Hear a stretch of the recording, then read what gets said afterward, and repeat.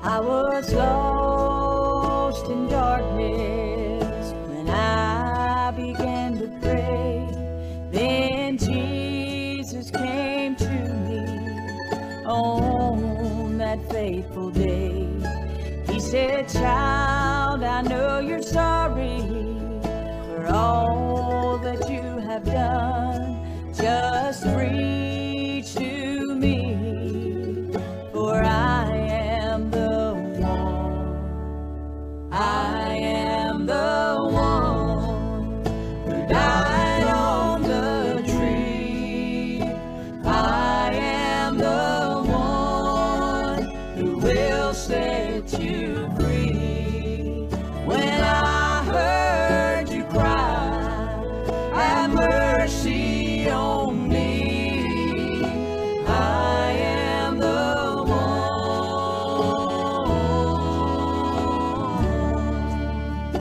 I am the one." Well, good Friday morning and welcome to the Bethel Baptist Bible Devotion Time. Pastor Donnie Shoemate of the Bethel Baptist Church with you this morning. Glad to be here. Thank the Lord for you tuning in this morning. We're looking in John's Gospel, chapter 6 and verse number 44. And I had 4 on my mind there. But 44, verse 44 of John chapter 6, if you have your Bible this morning. And we're looking here today. We thank the Lord again for you tuning in. And just a reminder, yesterday we looked at just a few thoughts about how the people disagreed with Jesus' words, his teaching, and what he said about him coming down from heaven. They doubted who he was. They doubted that he had come down. They knew his earthly parents, or at least they thought they did. And we know that they were very wrong in their assumption. And today I want to say this: no matter what I believe or what you believe, the Word of God is always something that we can trust. We can always put our confidence in it. And we should trust the Word of God. I hope and pray that you have a copy of God's Word. I'm going to read verse number 44 in your hearing. Just give you a few simple things this morning as we look here together today. Then Jesus, right after they had murmured, they were talking about that, they were whispering around, they were talking one with another, and Jesus called them out on it, and he said, "Murmur not among yourselves. Don't be murmuring. Don't be doubtful. Listen to what I'm saying."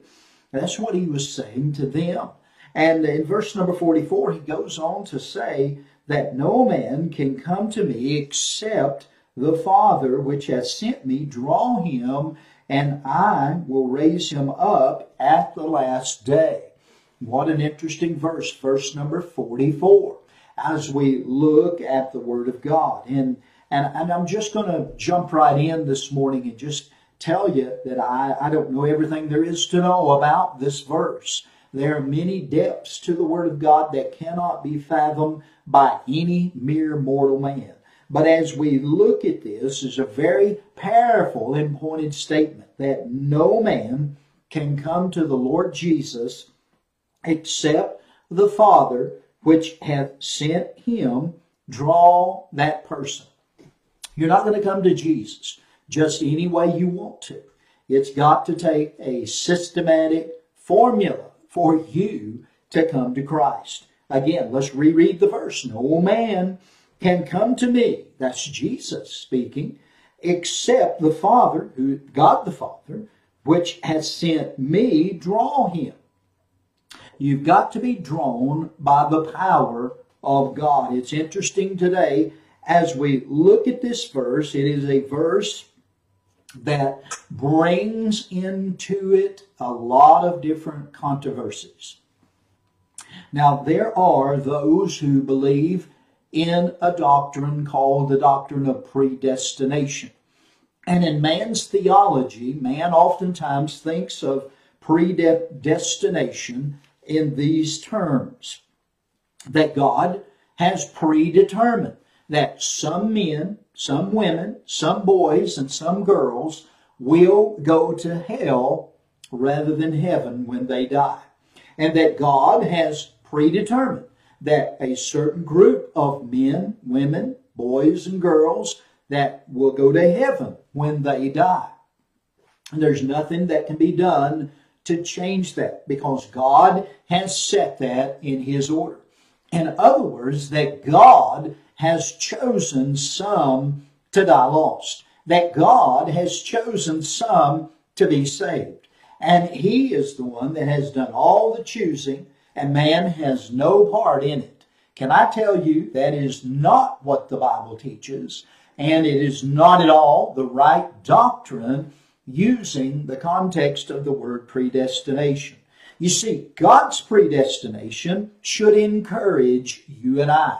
As Jesus is here speaking these words, it should be some encouragement to you and I today. Why is that? Because it is this, and let me just say it. I wrote this down, and I believe it, that it should encourage us because God has assured you and I who are saved of our salvation. And I'm glad that He has done that. He has secured it, and He has assured it for you and I. You see, He gave within each one of us, and God created us from the beginning this way, a free will to choose. You have the ability to make a choice to accept Christ or to reject Him. But yet God the Father He's not willing that any should perish, but that all should come to repentance. And as we look at this verse of Scripture, many people misinterpret this to say, well, you know, God's chosen, that settles it, there's no choice for man at all. But that is not the case, because God opens up the opportunity for you and I to choose salvation. God does know who will be saved, and He does know who won't be saved. But He wants everyone to accept His Son. He's not willing that any should perish, but that all should come to repentance. And I'm glad that it is that way. But there's only one way to be saved, and that is by accepting and receiving Jesus Christ. As I think about that this morning, I would like to turn over to the book of 1 Peter. And I want to read in verse number 2, and I want you to listen very carefully what Peter says here in verse 2. And of course, Peter is addressing the ones that he is writing his letter to. It is to the Jewish believers that are scattered throughout Asia.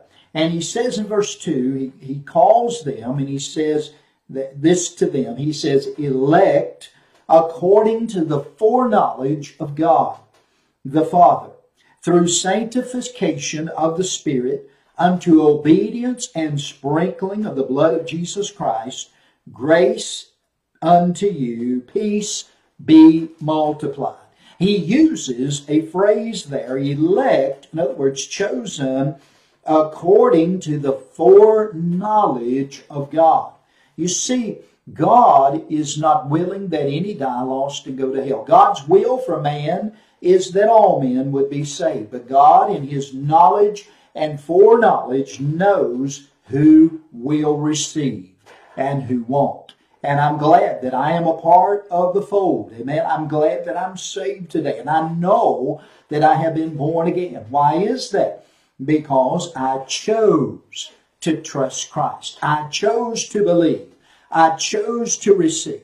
Salvation is your choice, your free will, and it is also the predestination of God and the foreknowledge of God. By that foreknowledge and His predestination, He knows who will and who won't, but yet He gives you and I the free will to choose. It is a very, very controversial doctrine.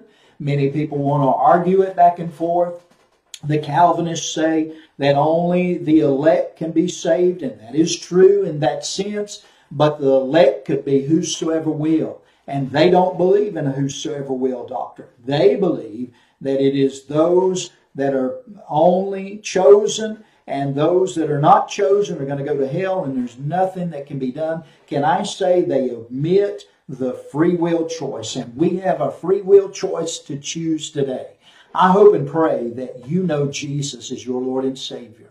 I hope and pray that you are in that foreknowledge of God. Amen. I hope and pray that God is already looking at you in eternity future, and He sees you. And by the way, let me say this, and this is a mind-boggling thing to say, but God already knows the end. He knows the beginning and everything in between. And when God looks at us in the scope of eternity, it is as if we're already with Him in heaven, because it's that settled. Amen. And I'm glad that it is. I'm glad that I know who Jesus is. Jesus said in John chapter 6, verse 44, "No man can come to me except the Father, which has sent me, draw him, and I will raise him up the last day." I'm glad for the drawing power of the Holy Spirit and the Heavenly Father. It is His power. It is His drawing that opens up our eyes. It is His wooing that speaks to our heart, that convicts us of our sins. And it is by the power of God that you're saved, not of your own self. And I want to tell you, we should rejoice in that. Amen. Well, hope and pray you have a wonderful weekend. Lord willing, we'll be picking up again in John chapter 6 on Monday morning. And we thank you for tuning in this morning. May God bless you richly is our prayer. Hope you have a blessed weekend. And bye-bye. God bless.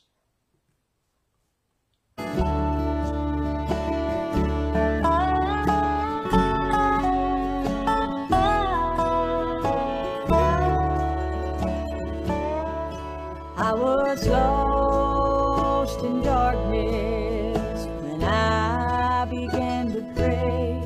Then Jesus came to me on that faithful day.